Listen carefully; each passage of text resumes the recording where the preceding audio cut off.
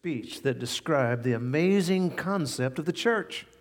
We are told in Scripture that the church is a building, and every member is a stone in that building, and Christ is the foundation.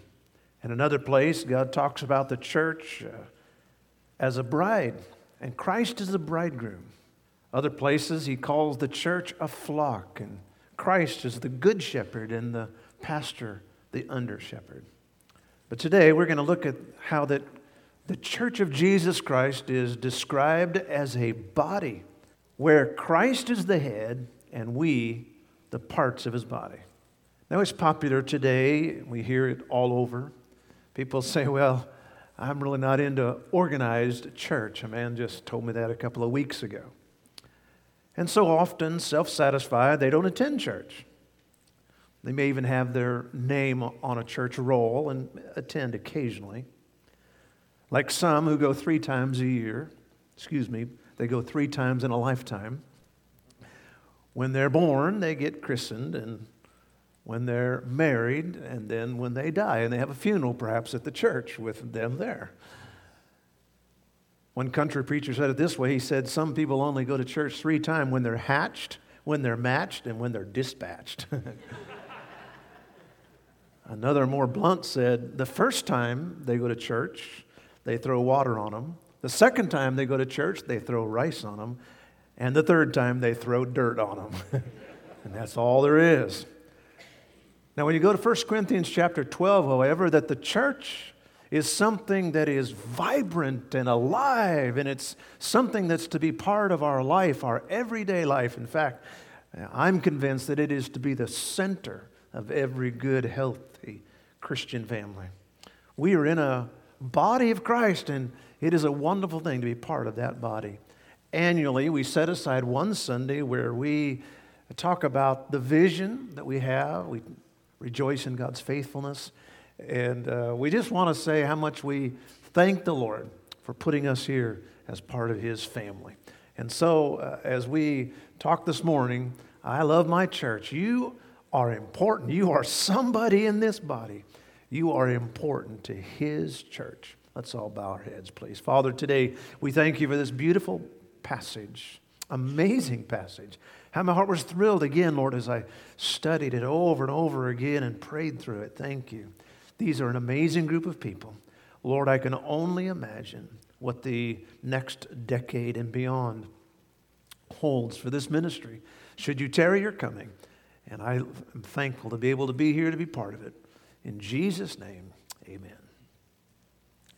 Let's go to the book of 1 Corinthians, please, the very practical book. Along with James, it is an incredible, practical dissertation on the way a church should function. We're going to go to chapter 12, and we're going to see 5 aspects of the church as a body. As we go along, we have a little less time than normal, but if you'll listen quickly, we'll get through it. First of all, a manifesting unity. That's what the church is. There is a unity that displays something. It manifests Jesus Christ. The body of Christ may have many members, many parts, but it's only one body. Look at verse 12. For as the body is one and hath many members, and all the members of that one body, being many, are one body, so also is Christ. The point is simple but profound. The body of Christ has many parts, but it is one. Unity is being emphasized. There are no spectators in God's church. We are one, and we're all involved, making a difference. In Scripture, the Bible calls the church one community. We are all citizens of one kingdom. We are all members of one family. We are all sheep of the same flock. We are all branches on the same vine. We are all parts of the same body. Now, why does God emphasize this unity? Because He doesn't want anybody to hang out on the fringe and say, you know what, I'm really not important. Oh, yes, you are. You are important to the family of God, whether we be maybe a smaller part or a bigger part. The fact is, we are a part in God's kingdom. Look at verse 13. Why are we so vital? Because we have been filled with the Spirit of God. Verse 13, for by one Spirit Are we all baptized into one body? Now, this is not talking about that wonderful, beautiful water baptism. It's talking about that spiritual baptism. Whether we're Jews or Gentiles, bond or free, we have been all made to drink into one Spirit. The moment we get born again by the Spirit of God, we accept Him as our personal Lord and Savior. We get saved, converted, redeemed, whatever term you want to use. The fact is, the moment it happens, God takes us and immerses us into the body of Christ. That's what it says in verse 13. We are all baptized. We are all baptized. Everybody, whether you think so or not, you have been placed into the body of Christ, one single body. He organizes us into one body. As I mentioned earlier, sometimes people foolishly say something like, well, I'm really not into organized religion. That'd be like saying, I'm not into an organized body. Now, friend, the body has to be organized or it is going to be very, very sick. And that's why we call the parts of our body organs, because it's organized. That's why God made it that way. It's supposed to be working, functioning in a certain way. And we ought to thank God for an organized body, because when my right hand, when my right hand says, I'm going to do what the head says, when my left hand says I'm going to do what the head says, and they work together, man, that's an organized thing. That works wonderful. It is a manifesting unity.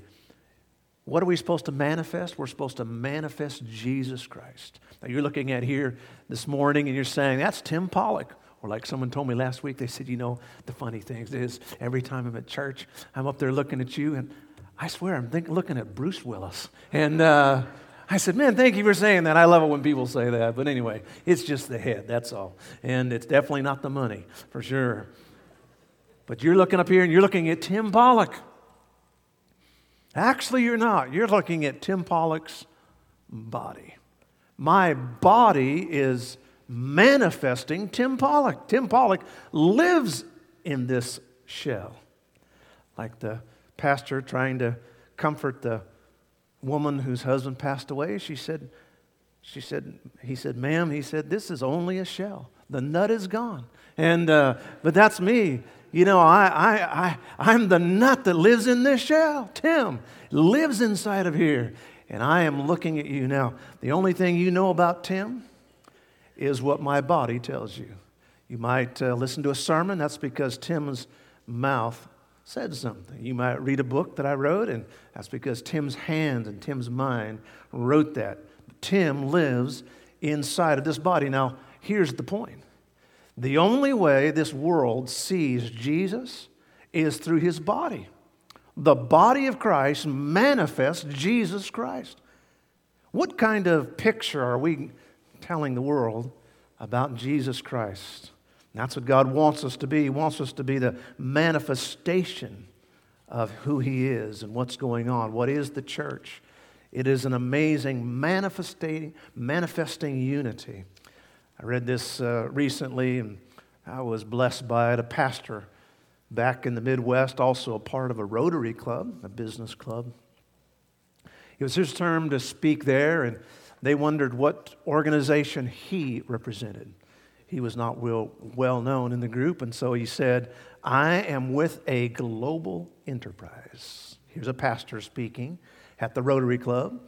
We have branches in every country in the world. We have representatives in nearly every parliament and boardroom on earth.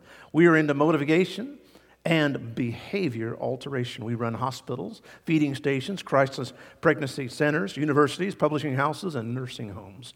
We care for our clients from birth to death. We are into life insurance, fire insurance. We perform spiritual heart transplants. Our original organizer owns all the real estate on earth, plus an assortment of galaxies and constellations. He knows everything and lives everywhere. Our product is free for the asking, and yet there's not enough money to buy it. Our CEO was born in a hick town, worked as a carpenter, didn't own a home, was misunderstood by his family, hated by his enemies, walked on water, condemned to death without a trial, and arose from the dead. I get to talk with him every single day. That's what I call an organization, amen? And that's what the church is. The church is an organization that manifests the body of Christ. We also have a motivating dignity to our individuality. Verse 15, even the smallest member makes a big contribution, regardless of what we might think. Verse 15, if the foot shall say, because I am not the hand, I am not of the body, is it therefore not of the body? And if the ear shall say, because I am not of the eye, I am not of the body, is it therefore not of the body? What's it saying? It's saying our individuality is healthy. The feet belong to God. The hands belong to God. God does not want us to live in isolation from one another. It's been a concerning thing to me over the last decade or so, where I've seen conservative Christians migrating to the Northwest. Many Christian families get the hunker down philosophy, and they're going to protect their family from the wickedness of the world. Actually has grown into an actual movement called a redoubt movement. You may have heard about it. People move to Oregon or Washington, especially Idaho, Wyoming. Montana is a big place. And they go there, and the concept is, I guess, that they're going to find a haven away from the world, and supposedly they're going to be very holy and a beautiful thing. Here's my problem, among other things, with that movement. Number one, so the point is this then? You go somewhere and you leave the world and you let the world go to hell. That's the concept? That's the concept that you think Jesus anointed. All these wonderful Bible-believing people are going to leave their places where they live and go to some place. No, that's not God's plan. God never intended for His people to be isolated. He said, I sent you out there like sheep among wolves. He said, get out there where the wolves are. That's what the church is meant to do, folks. It is not meant to isolate themselves, all the hands, all the feet, all the little ears go and live someplace. God wants us to get out there and be something, and He wants us to be important for God's kingdom. You know, it's a funny thing about these parts that we have. Now, some parts seem more comely than others. I mean, hands are beautiful things, really. My wife's hands are just beautiful. She could be a hand model, I told her one day. She's a perfect finger size, and they're just perfectly shaped. And I got problems with mine. They got a curl here or a curl there. And my feet, oh my goodness, you don't even want to see those. Even my orthopedic surgeons, after he was done fixing them, said, man, that's a funky looking foot.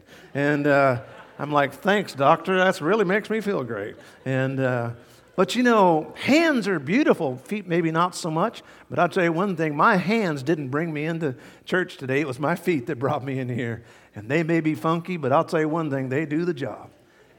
And you know what? Parts are different.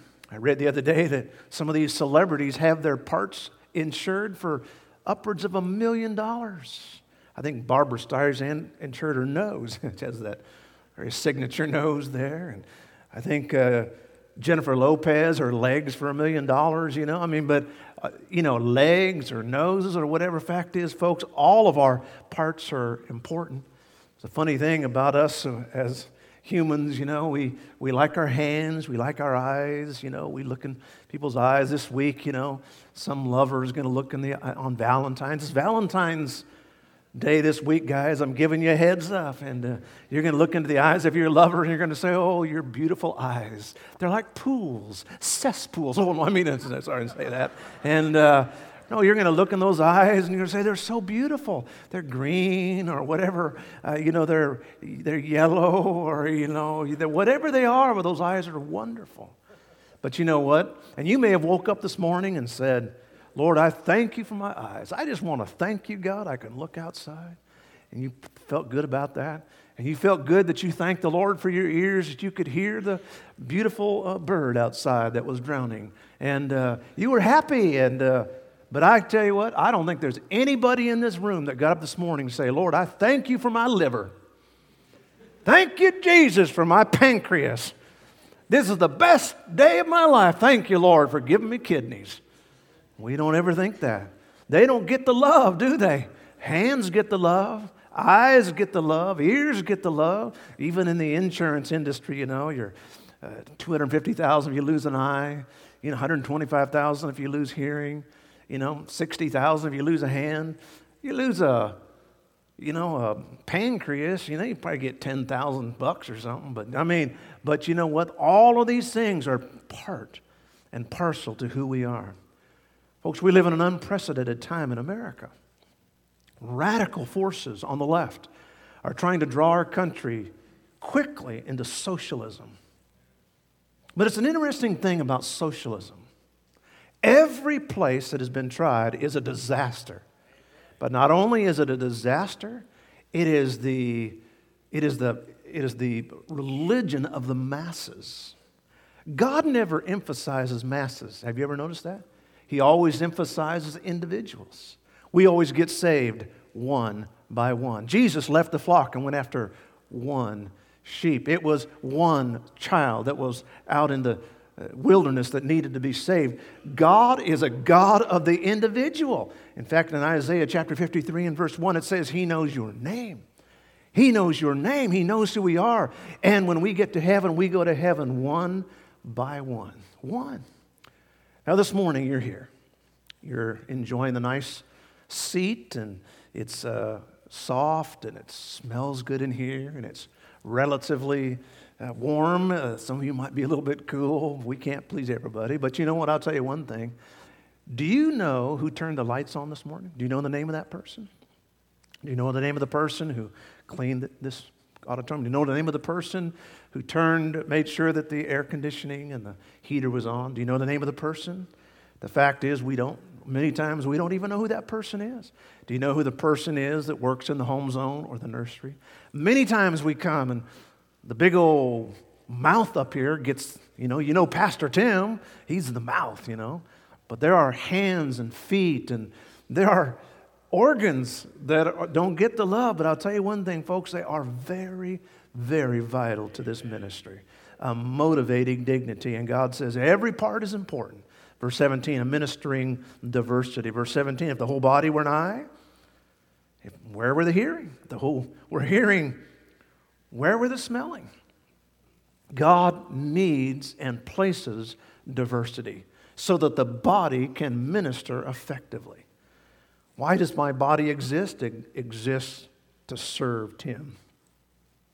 I didn't wake up this morning, and thank God, my hand didn't look at me and say, I'll see you later, going down for a hand massage. Wait, you can't leave me.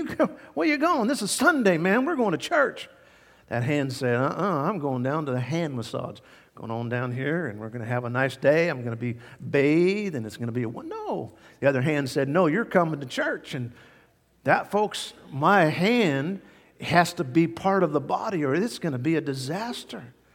We're here, and we have to all work together. We each have a part. Recently, I was noticing the largest employer in our county. In Lodi, I think it's Blue Shield. In Stockton, it's either San Joaquin Delta or Dameron Association. And Tracy, it's some grocery thing or something. But, each particular town has their own large employer. Let's go over here to the hospital for a minute, and let's say the person who's cleaning the floor in the hospital, that's their job. We don't even know who they are, but they say, you know what? I've been cleaning this stinking floor for 10 years, and I'm tired. Done. I want to do brain surgery, or I'm not working here anymore. And so that janitor puts his bucket in the closet, walks into the operating room, and said, here I am, I'm operating on the brain. Well, they'd say, wait a second. No, folks, everybody's got a part, and we have to have a clean environment, or you can't even have an operating room. You've got to have somebody who have those skills to do what they do. All of us have a part, and that's what God is saying here. God says there is a diversity in the family that is necessary for the body to function well. A lady several years ago came to me and said, I've talked to Pastor Luke, I've done this, and I've just noticed there's not really a lot of openings in the children's department. I really want to serve in the children's department. And this was a transforming moment because I told her, I said, no openings? And she said, no. I said, well, let me ask you a question. Are there children in your neighborhood? She said, well, yeah, there is actually. I said, now, here's what I would just encourage you to do. Why don't you just go out and teach those children? Get them, have a little backyard club or do something, have a little tea for the girls or somehow invite them over and You can teach them the gospel. You can have your own little class right there. The fact is, folks, there's only a few that can maybe have an organized little job, but the truth is all of us can serve as the body, whether it's on the campus or outside the campus. In fact, most of it is outside the campus. Just make sure we get the message out. In yesteryear, there was a soldier carrying a message for the army. His legs were shot out from underneath him, and he couldn't walk anymore. He was looking around, and he saw another fellow who had also been shot, but he had been blinded in the terrible battle. The soldier pulled himself over to the battle buddy and said, "Hey, you got good legs, but don't have eyes. I've got eyes, but I don't have any legs. We've got a message we've got to deliver." He said, "I tell you what, you be my legs and I'll be your eyes, and we'll deliver the message." And folks, that's exactly what we're doing. I can't maybe be the feet. I can't maybe always be the eyes, but I can tell you what I can do. If we work together, we can deliver the message. Everybody can do something. Some can sing, and some can work in this department. Some can clean. Some can fix something. There's one thing we certainly can all do. We can all pray. Whether you're sitting or laying in a bed, we can all pray, and we can all give. I love that passage in 1 Corinthians 16, verse 1 that says, "Now concerning the collection," he talks about the collection that they took in the church. Verse 2, "On the first day of the week," and notice this next phrase, "let every one of you lay by him in store." He's referring back to the Old Testament, Malachi chapter 3 and verse 10. The Bible says, "Bring the 10% into the storehouse." And God is saying pretty much the same thing. He's saying, make sure that everyone gets involved in bringing a tenth to the Lord. You know, it's a funny thing about how the Lord's work is supposed to be done. People ask me all the time, say, "Man, how are you folks doing that? What's the secret?" And I say, tell you one thing, we don't do a lot of browbeating, we don't get up and have high-powered campaigns. The fact is, we just teach about giving. First of all, regular tithes and offerings, and then we just present the need and pray. When you go traveling at all, you'll find yourself where there's lots of beggars. When we were in France, we met one gal there who was begging, and she was Muslim, and her husband was sitting at home, and he put her out begging. They were from some Arabian country. They were living there in France. I thought, man, what a deadbeat guy. That's like the worst thing I can imagine, putting your wife out begging for you while you sit at home and smoke your little pipe or whatever. It's ridiculous. And then we went along, and there were some Romas, some gypsies who were begging. People beg everywhere. When we were in Asia, they beg. When you're in Philippines, people live in little cardboard little shacks, little tiny little houses right on the street corner, and they beg. When we were and wherever you go, there's beggars. But I think the worst beggars are the religious beggars. Those who stand there with little white suits and have their little cans. Or like in Thailand, they dress up in these big orange suits. They're called monks. And they walk around the neighborhood and they kind of ring a little bell. And that means you got to come out and give them money. I thought, I'll tell you one thing. It's not going to happen here at the home church. I'm not going to dress myself up in an orange suit, although I have an orange shirt. Someone said, "You look just like a monk." And the fact is, I'm not going to be ding-dinging and saying, "You know what, folks, begging." I'm not going to beg. Folks, it is a responsibility that each one of us have to get involved in the things of God. I mean, what a tragedy goes on in this world today. God wants us to minister in a diverse way. And then, number 4, we find a magnifying sovereignty.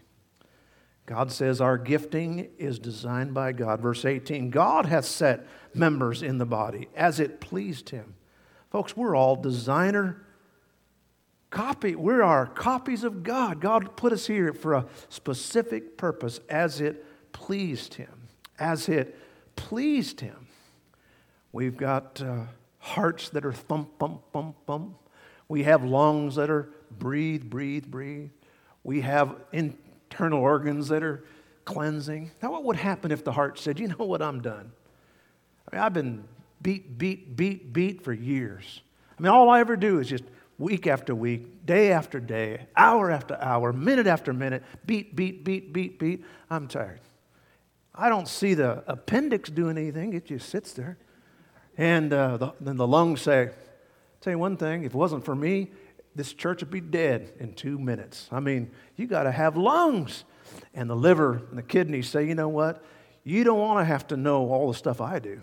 I mean, it's just terrible, the stuff I have to put up with. Folks, God said that there is a sovereignty. God designed it, and He placed it there. It is His desire. And then finally, a maximizing necessity. Verse 21, the eye cannot say to the hand, I have no need of thee, or the head to the feet, I have no need of you. There can be no self-sufficiency. We each need each other. A couple of years ago, I was cutting a little branch at the house with a Sawzall. You know what that is? Little battery-operated reciprocating saw, and those things are amazing and awesome, and you can take it to a house and chop in half. But also, if you're not careful, that little blade can grab you. It jumped off the little branch I was working on, and it hit my little finger, tore that fingernail off, and I'm telling you one thing, woo, dear Lord, I was dancing around, and the neat thing was my whole body came to action. My other hand came over there and helped the hand. Oh, help the pinky. Help the pinky. Go to the pinky. And my eyes got involved. They started crying. Oh. And my feet started dancing. I ran inside. Folks, that's what the body's supposed to do. And they say, it's been said that that's one of the reasons for church. You go there and your heartache gets dispersed. It's less of a burden because someone carries your burden. And when you have something to rejoice about, there's more people to help you rejoice. And that's what a church does. It's just like eating ice cream. Well, I tell you what, you go up there, and Pastor Mike and I in the summer, we go to this yogurt place every Thursday night, and we'll have a little bit of yogurt. Each week we do a little bit different. Well, I tell you what, I take you that first little bit of that yogurt, I put Nutella on it and put peanut butter on it, and oh my goodness, my mouth is rejoicing. But did you know it's not just my mouth? My tongue is involved, and my nose is involved, and it makes my whole body feel good because I'm just enjoying. And that's what the body is supposed to do. We work together. That's why we have church. A man had 7 sons. He gathered his 7 sons around him, and he had some sticks. He picked up one of those sticks, and he snapped it. And then he picked up a second stick, and he snapped it. A third, and a fourth, and a fifth, and a sixth, and finally a 7th stick, and snapped it. The 7 boys were lined up there looking at their dad, not saying a lot, just snapping those little branches one by one. And then he took 7 branches, unbroken, put them together, wrapped them with string, and then tried to break them. He gave it to his oldest son and said, break it. His oldest son tried. He tried, couldn't do it, asked the next son, all the way down to the final little son. And then he looked at his sons and he said this, boys, he said, I want to tell you something. Apart, when we're not with each other, we'll break. Snap easily. But when we band together, we are strong. When we work together, it is a strong thing. And folks, that's like a church. If we're out there all by ourselves, well, I don't need church. Yeah, but you're going to snap just like that. You're going to break like a twig. But when your family and your situations come apart, you need church. I've told you before that the only reason I feel like I made it when my childhood bride died was the fact of a godly family and a church that got behind me. And of course, the Holy Spirit and the Lord. But I mean, I'm telling you, that is those from a physical standpoint, from a standpoint of this earth, that was indispensable. I want you to look at verse 24, and we'll close this morning because this is a beautiful illustration. For our comely parts have no need, but God has tempered the body together. Tempered the body together. Do you know what that word tempered is in the Greek? It is the word for mixing together. It's actually an artistic term. It is a beautiful thought. That is that God blends harmoniously colors together. God mixes you with another so that the combination is exactly the right hue. You'd say, why am I at the home church? God mixed you and placed you here. He took a palette and He laid it there, and He put a little red and a little brown, and He put purple and yellow and green and blue, and He puts all these colors together on this palette, and then He paints a picture. And when the picture is done, that picture is the Lord Jesus Christ. The Holy Spirit is the artist, and He paints the picture of Jesus Christ through each tempered, each, as the word is there, each one that is tempered together or mixed together. And so I say to each of us here this morning, we are part of God's work. And whether we're a small part or a big part, we all are important. I read an illustration, and it's a beautiful one. It comes out of old Europe. A rather well-to-do man wanted to leave a legacy, and so he decided to help build his church a new building. He put his considerable resources to work, and they worked and they worked, and they built this beautiful building, albeit rather small, before he passed away. When the people came into this beautiful building, they were impressed with all the beautiful treatments and thought it was amazing, but they looked and there were no candelabras where they would place the candles. So where are the lights? He said, I'm glad you asked. He said, look on the wall. And there on the wall, there was brackets. He said, now here's what I want you to do. I want this to be a constant reminder. And we're going to give every family a light. And when you come to church, you place that light on that bracket. If you come, your place will be lit. If you don't come, your place will be dark. I thought about that illustration this week. I thought, you know what? Some folks I know think, what do I do? Folks, just by being here, you are a light. You are an energy giver. You are an energy giver to not only the others around you, but even to me and to the Lord, for sure. Would you bow your heads with me, please? Our heads are bowed. Thank you, God.